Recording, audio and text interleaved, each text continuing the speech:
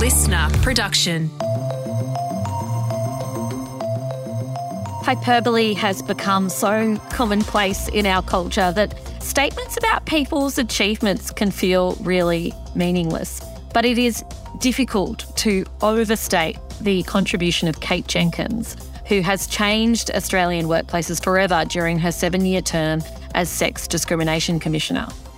Kate Jenkins delivered the landmark Respect at Work report, which made a series of recommendations that laws be changed around workplace sexual harassment.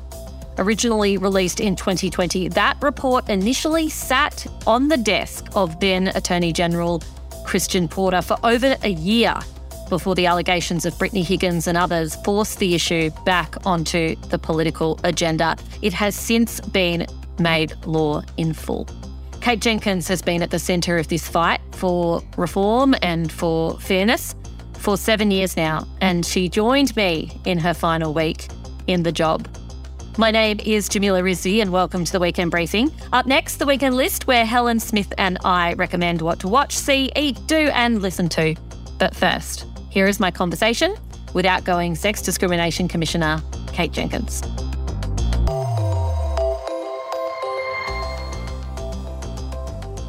Kate Jenkins, welcome to the Weekend Briefing. Thank you very much, Jamila. Now, by the time people hear this, your term as Sex Discrimination Commissioner will have wrapped up, but I am stealing minutes of your time in what is the final week. How does it feel? I imagine there are some mixed emotions. Mixed emotions is a perfect answer. I'm happy and sad all simultaneously. Really, I felt so privileged to be in this role. It's been 7 years. It's been both, short and long. I feel like it's flown by, but I also feel like a lot has happened in that time. And I'm really pleased to see some real changes, particularly in workplaces, and some reform that I think will have a long impact. So that makes me really happy and pleased. And then I'm sad because I've loved this role. I've loved the opportunities I've had, the people I've met, and the ability to take people's stories and then sort of use that to take it to other people who might be in positions of power to ask for change and to be, the person who joins those things up. It's been a great honour, so that's why I'm sad.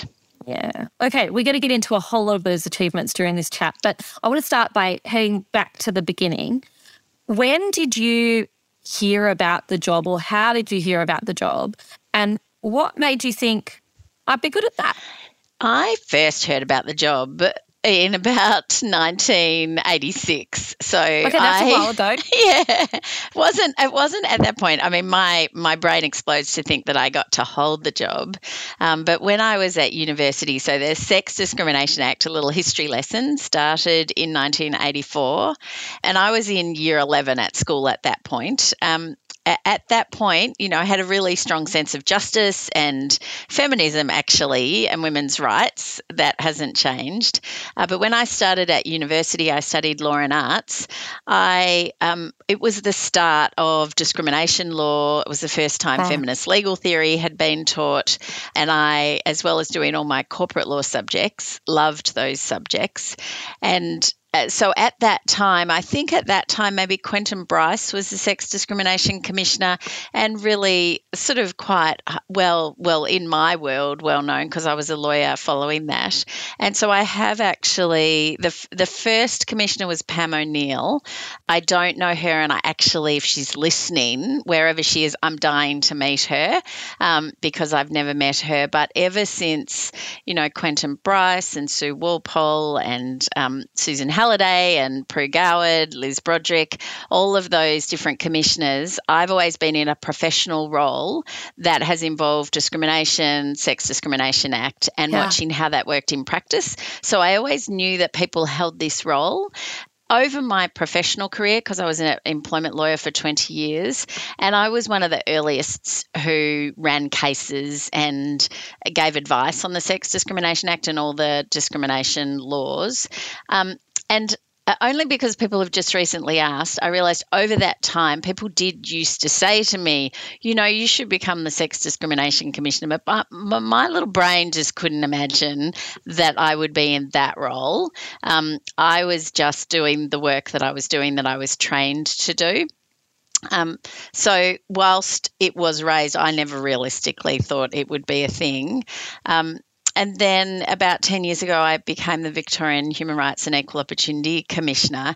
And when that came about, that again, I wasn't thinking I would go there, but I realised all my experience was the perfect combination for, sort of the government, the laws, the complaint management, education. They'd been all things I'd been working on. And so in some ways, I had 3 years there. That was a 5-year term, but this role came up before the end of that. And when it came up again, I think I was I really was a bit too scared to imagine I could possibly get it, because it was sort of one of those jobs that you really, it is literally the only job like it in the country. But I did apply, and then I did the interview, and I thought I'd done a terrible job. So I think I convinced myself all along to manage my disappointment. So when I got it, I was pretty excited. You mentioned earlier that as part of the job, you've listened to a whole lot of people's stories. And I imagine, given the nature of your work, dealing with women who've experienced workplace sexual harassment, as well as people of other genders who have as well, some of those stories are pretty harrowing. And I imagine the same was true as a lawyer. How do you deal with that at a personal level, where you've got to advocate for people and advocate for change, but also, I imagine, protect yourself a little bit? One of the great things about the Human Rights Commission is this is core business. So as a commissioner, every time I've done one of those, the projects like the National Inquiry on Workplace Sexual Harassment, we did a review of gymnastics, and we heard stories of abuse of young people and children. It's inevitable that you will face vicarious trauma. So you are listening to stories of trauma. You are listening to people are trusting you and sharing their stories, and it's really important we listen to that. But it's also important that we understand that we need to be managing ourselves. If I reflect, though, I have heard so many stories, and I feel so honoured that people have shared those stories. And there have been moments, I can actually probably think of 3 moments where I've actually thought I almost need to stop listening because this is so difficult to hear. And those have all been either child sex abuse or family violence, that physical violence, but they're not the only ones. But what I've learned from having those supports is, I think my kind of gap between hearing the story, processing, and thinking of what I can do about it is quite small. So I think that I do make sure that I sit with, listen, and really absorb. And then my brain works pretty fast on trying to think of how I could constructively. I can't usually help so much. The Human Rights Commission can help an individual. We do have complaint managements. We've got amazing people that deal with complaints and take people through that journey. What my role has been able to do, or what I've really focused on, is the bigger change. So then when I listen to the collective stories, while each one sounds like it's the only story, when I've heard enough, like the Parliament review, when we did 500 interviews, and there's a point when you're hearing some of these stories at the start where you go, I can see some things going on, maybe we could change this or that. And after you've heard 500, what really needs to be done really emerges pretty clearly. And that's part of, my listening to an individual story and then trying to get pretty quickly to what's the systemic change that we could make to both help this person but also to make sure that that doesn't happen again. Do you remember where you were and what you were doing when you first saw a hashtag #MeToo starting to trend on Twitter? And I want to recognise that it's been terminology that's been around for a very long time, but it's more recently that actress Alyssa Milano started tweeting and others jumped on board. I do want to recognise that Tarana Burke was a woman of colour who first started speaking about Me Too. But do you remember that moment and when you sort of saw it gather momentum? I do remember one particular moment, and I'll also pay regards to Tarana Burke. Another huge privilege in this role has been to meet and get to know her and how she started that movement in 2006.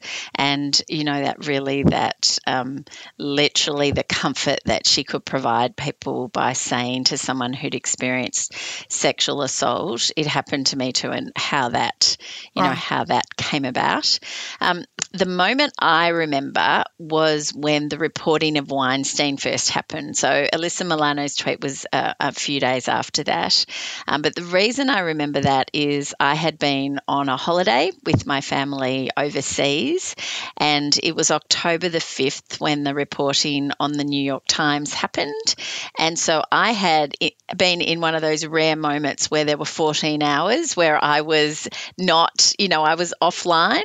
And so I got off. So what I really remember is at the Tullamarine Airport in Melbourne, coming out, and I can visualise us bringing our luggage out to the front to get picked up by the Uber or whoever. And my phone just was going ding, ding, ding, ding. There were so many messages. And I was like, what has happened? And it was journalists, and it was, a whole lot of people saying, have you seen this reporting? And so I remember that because I was like, wow, I've never seen anything like this. So the Me Too I saw happen pretty rapidly over the following 2 months. But that 5th of October and sort of that moment, it was so different to anything before. I think my entire career I've dealt with sexual harassment cases. The Human Rights Commission from 2003, starting with Prue Goward, has been doing sexual harassment surveys. The Human Rights Commission has known that sexual harassment is still a problem, but has the general community? No. Up until, I'd say, 2017, there was very much a view that this is overinflated, people exaggerate it, just take a joke, get along, what's your problem? And so that's what I saw changed, and the Me Too hashtag really helped that conversation keep going, and I would say it hasn't stopped since then. It's hard to know where to start because we've got a short time together, and the list of what you have achieved during your term as Sex Discrimination Commissioner is so incredibly long. I could be asking about the work you've done with the Defence Forces and the Australian Federal Police. We could be talking about sporting codes, including golf, cricket, netball, gymnastics, all of them. You've done some incredible work around transgender and gender diverse people in sport. And it frustrates me to set that aside for a moment because I think we do need to focus on what is going to be the headline achievement and what is something that is going to change the experience of people at work for hopefully forever in this country, which is that Respect at Work inquiry and report. Can you tell me how that came about and what you found? And folks, I wish you could see the report. It's so thick. I've just asked Kate to summarise it in 20 seconds or something. But well, I think there's a reason why that's sort of the central, because all those other pieces of work are to some degree an industry application of the principles in Respect at Work. So Respect at Work, really jumping off that conversation we just had about Weinstein, was the result of seeking government support to do a national inquiry on workplace sexual harassment in Australia.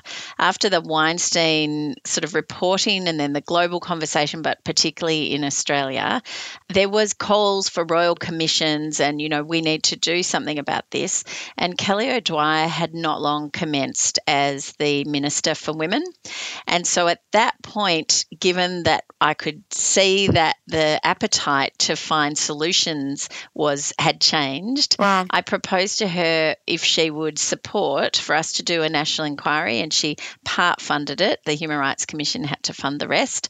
But we did an 18-month inquiry. It involved a survey of 10,000 people. It involved focus groups right around the country and in regional areas, submissions, all the things that a national inquiry would involve.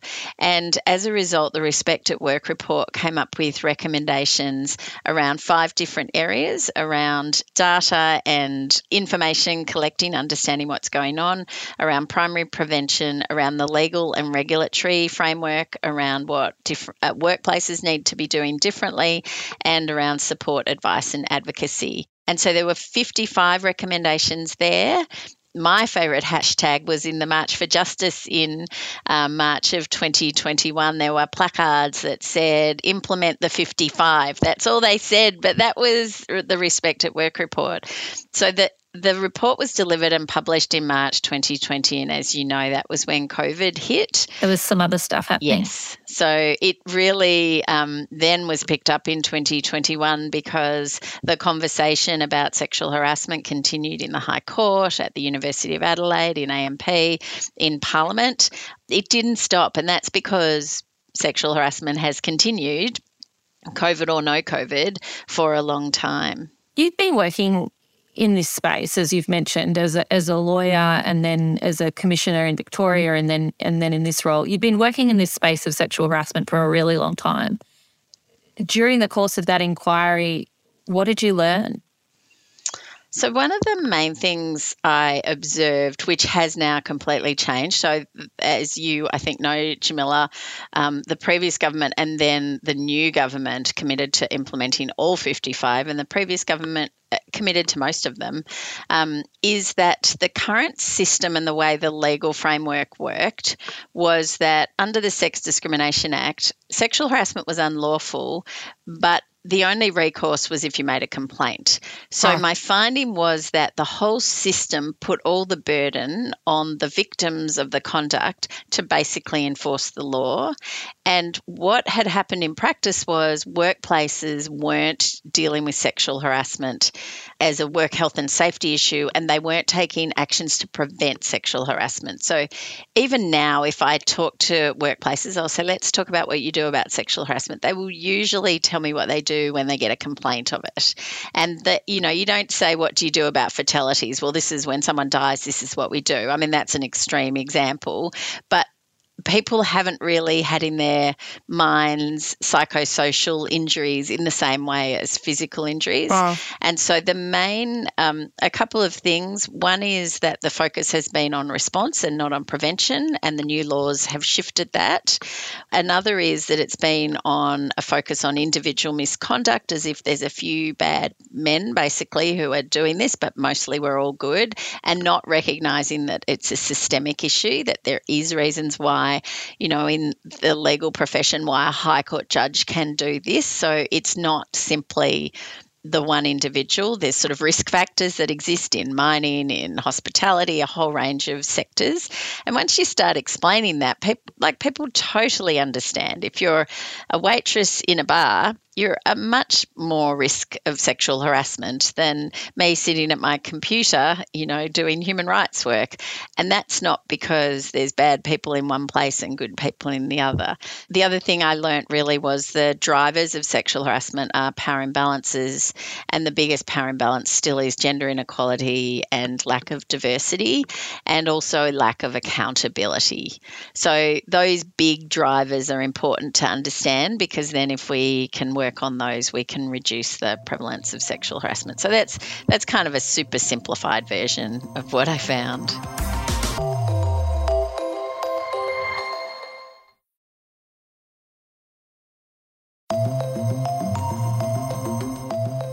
Soon after that, you were doing another inquiry looking at the conduct of people working in Australia's Parliament following the allegations of Brittany Higgins and several others about their experiences working in that building. I don't know if anyone ever felt like politicians and their staff and the people who occupy Parliament House were immune from what happens in workplaces, unfortunately, all over the country. But I do think there was a sense at that time of people being shocked and outraged that that could happen in a place that's responsible for lawmaking, let's say. When you were going into that inquiry, what did you feel was your responsibility, not just to the people who worked in that building, but to the public? That review was an incredible both privilege and responsibility.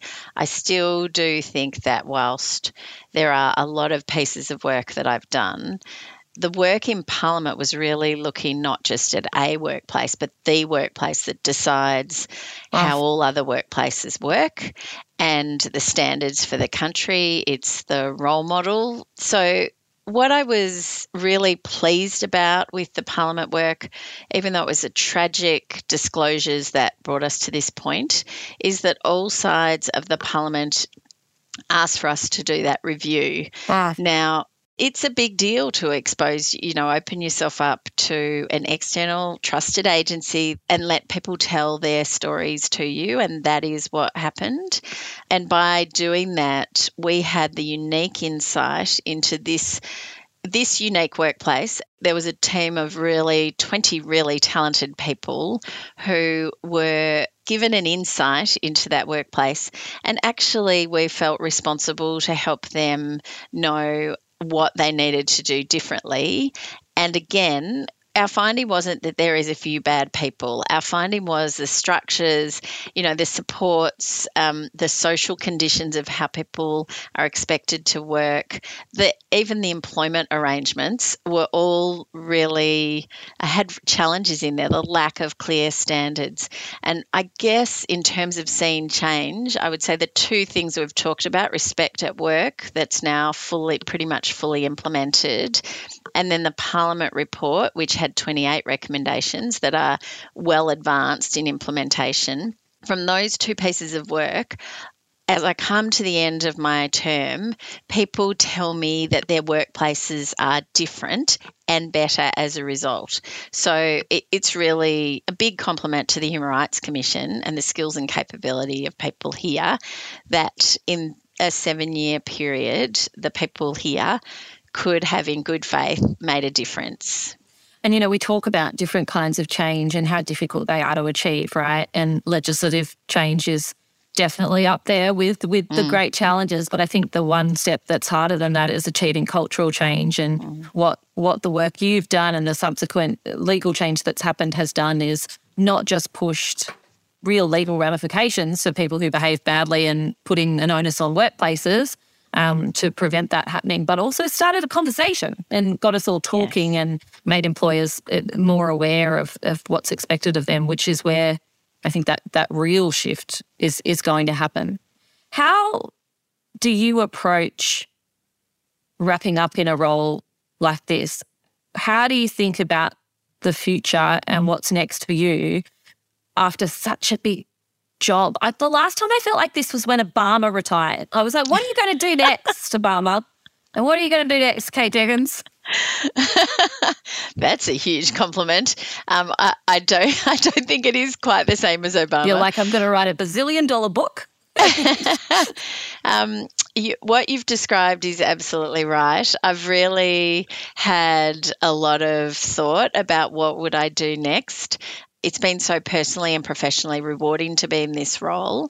I have been given such amazing trust and opportunities to do really meaningful work, which is why the answer to what I'm going to do next is still unclear, other than I will be going to the Women's World Cup. I am an ambassador for the legacy, getting more women and girls playing sport. You mentioned that already.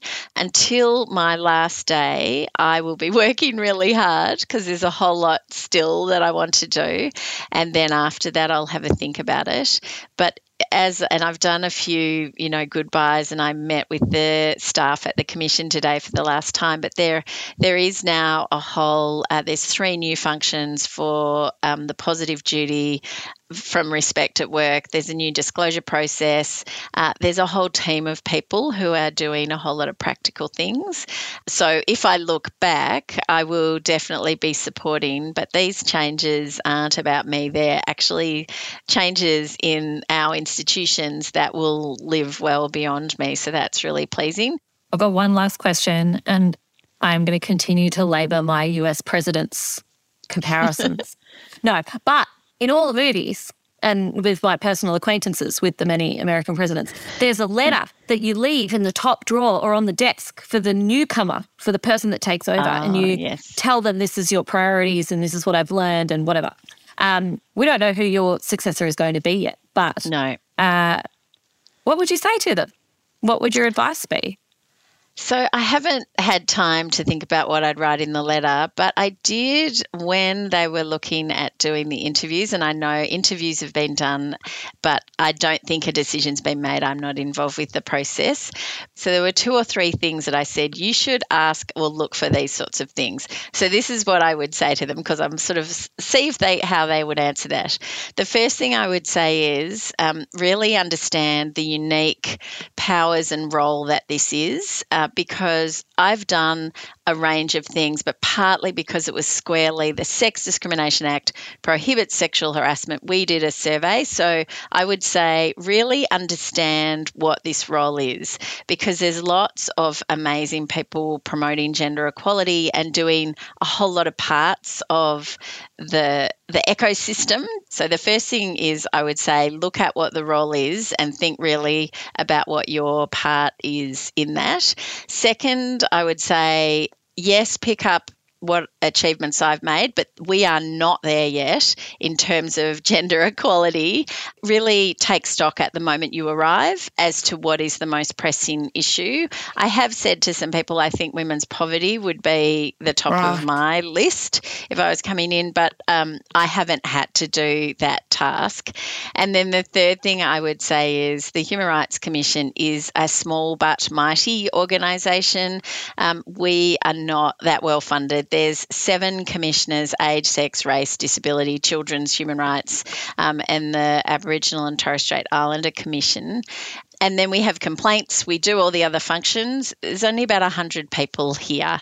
And so while I know there will be consideration for improving the funding, we're in a moment in time where, the economy is in trouble. And so my third thing would be to say, just be realistic about what you can and can't do, be really selective, be really targeted, but also, don't spend too much time complaining about the fact that you have no resources, because that's just the world we're in right now. So just try and do the best you can. Now, I say that, but those pieces of work like the Parliament Review, we then got additional funding. They were the 3 things. So whoever's been interviewed will now hear maybe those questions were asked them, but I did say they were the 3 things that I would say for this role is super important. And it's taken me 7 years, but I think I've got the hang of the role now. Kate Jenkins, thank you so much for being my guest on the Weekend Briefing, and thank you for your incredible work over the last 7 years.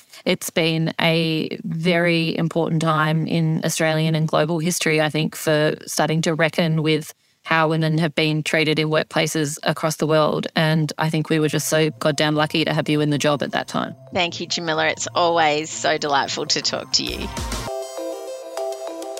That's it for my conversation with Kate Jenkins. But don't go away, please, because the weekend list is coming up next. Welcome back, folks. It is weekend list time. Helen Smith is here. And it's always tricky, everyone. It is tricky coming off the back of an Easter weekend when really your recommendation is probably less chocolate than you had previously. But Helen and I have worked very hard. We've come up with hacks and things to listen to and do and all sorts of stuff. Helen's going to kick us off. Yes, so my first recommendation, I actually got this one from my mum. It was how to keep fresh flowers alive for longer, because I love flowers, but when it's my birthday or you have something, you always get flowers and they're my favourite thing, but they die so quickly. So Mum gave me this little hack, and you put aspirin in the water. So you give it a little Panadol, a little aspirin, a little pep, I guess, I don't know, and it actually worked. Like, it keeps your flowers alive for longer. So yeah, that was mine, replace the water as you do, but pop a little aspirin in there and the flowers are happy as. Look, I got a D in Year 10 science, so I cannot tell you why that works, but I can attest that it does work. Excellent suggestion, Helen, because flowers are spenno. So if you're buying fresh flowers, you want them to hang around for a bit.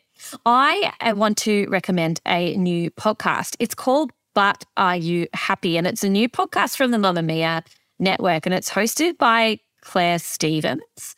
I didn't know a lot about Claire, but what she's done on this sort of podcast investigation series is she's talked to a lot of high-profile people, and the kind of people that you look at, I suppose, and go, oh, yeah, they've got it all. Like, they're super successful and life's going well and it's all shiny and happy on social media.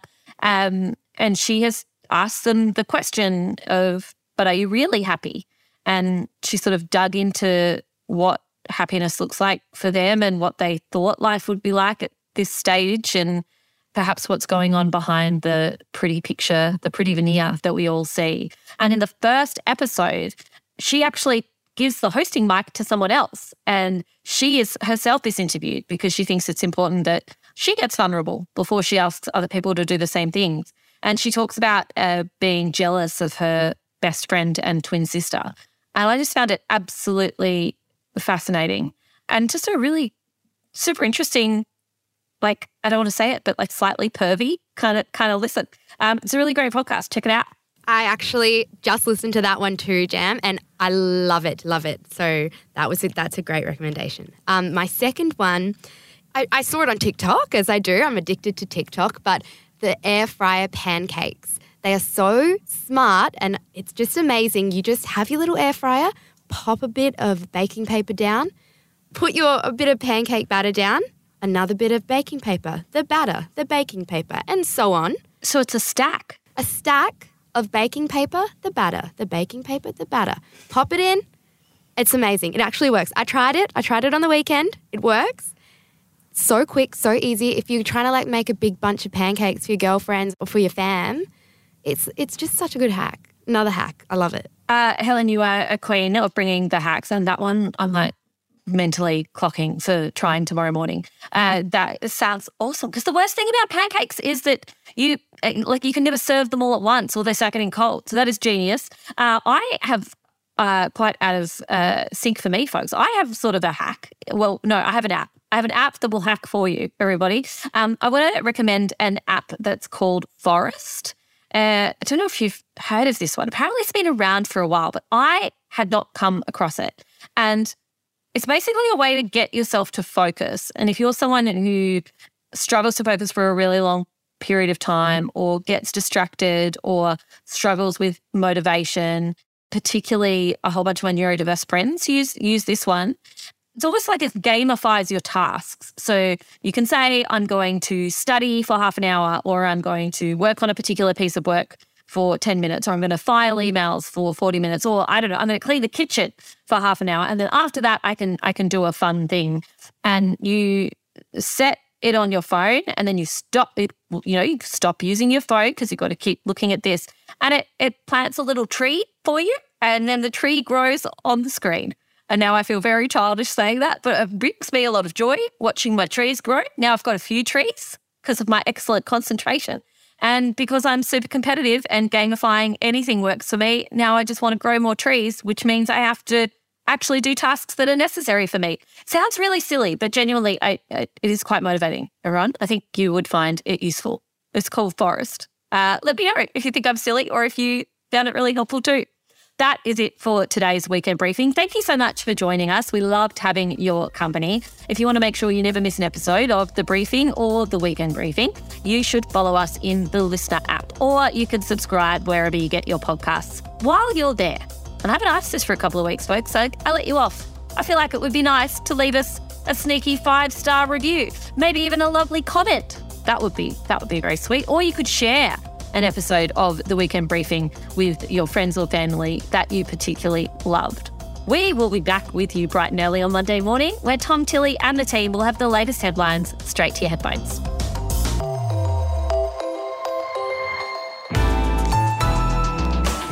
Listener.